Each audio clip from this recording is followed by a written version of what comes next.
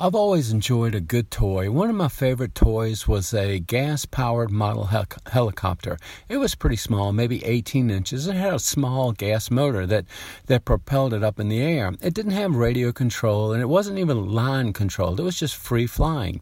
You started it up and let it go, and it flew up in the air, just blown about by the wind until it ran out of fuel, and then it coasted down. It was a good toy. Well, one of the things that kids enjoyed about flying the model helicopter was being the one to catch it before it hit the ground, and that became the real game. It wasn't just watching the helicopter fly, it was catch it before it hit the ground, and it was pretty competitive.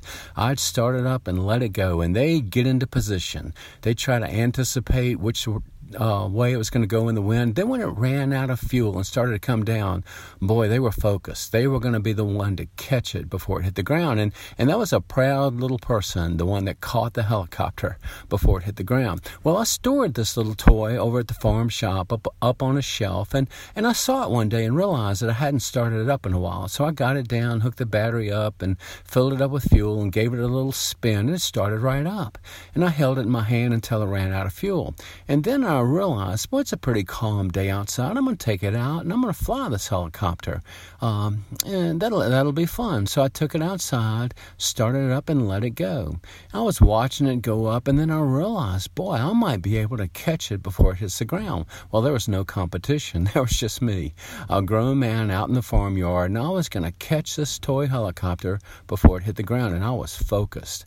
I was kind of tracking beneath it, and just as it was getting into reach, I stuck my arms out to catch it, and wham! I hit a grain auger right across my head, and boy, it just about knocked me out. But before I could go down in pain, I had this thought, boy, I sure hope nobody saw that. And I looked around to see if anybody had been watching before I reacted to that pain. You see, even more than my head was hurting, my pride was hurting, and I sure hope that no one had seen me hit that grain auger. Well, I want to talk about pride this week, and we usually think about pride as that desire for others to see our successes. Boy, I'm somebody. I caught the helicopter before it hit the ground.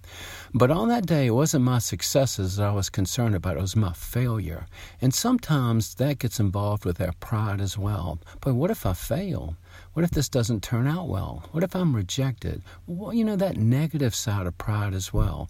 And sometimes it's just embarrassment. And sometimes this negative side of pride can stop us in our tracks. I'm not sure if I want to risk this. I'm not sure if it'll turn out well. Sometimes as a believer, we'll have opportunities to just mention Jesus or say something about God in our conversation.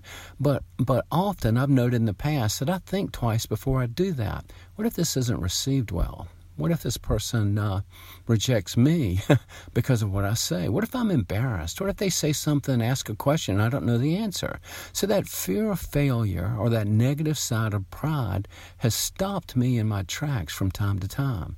Instead of saying something, even something small, I say nothing. Or instead of doing something, maybe I do nothing. So you get the picture.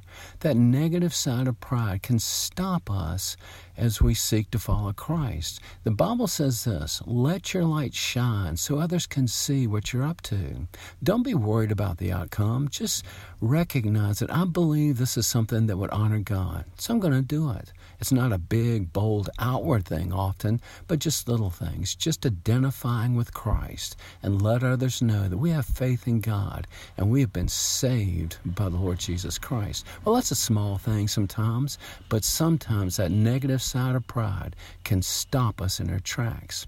Well, I'm going to be praying about that personally this week, and maybe you'll join me in that prayer, okay? It might go kind of like this. Lord, I don't want to be stopped by some fear of embarrassment or fear of rejection or fear of what others would say when those just little things come my way, chances to identify with you. Lord, I pray that you'd help me to recognize that flip side of pride that springs up in my heart from time to time and stops me from identifying with you. God, help me to be bold enough in my faith to identify with the Lord Jesus Christ.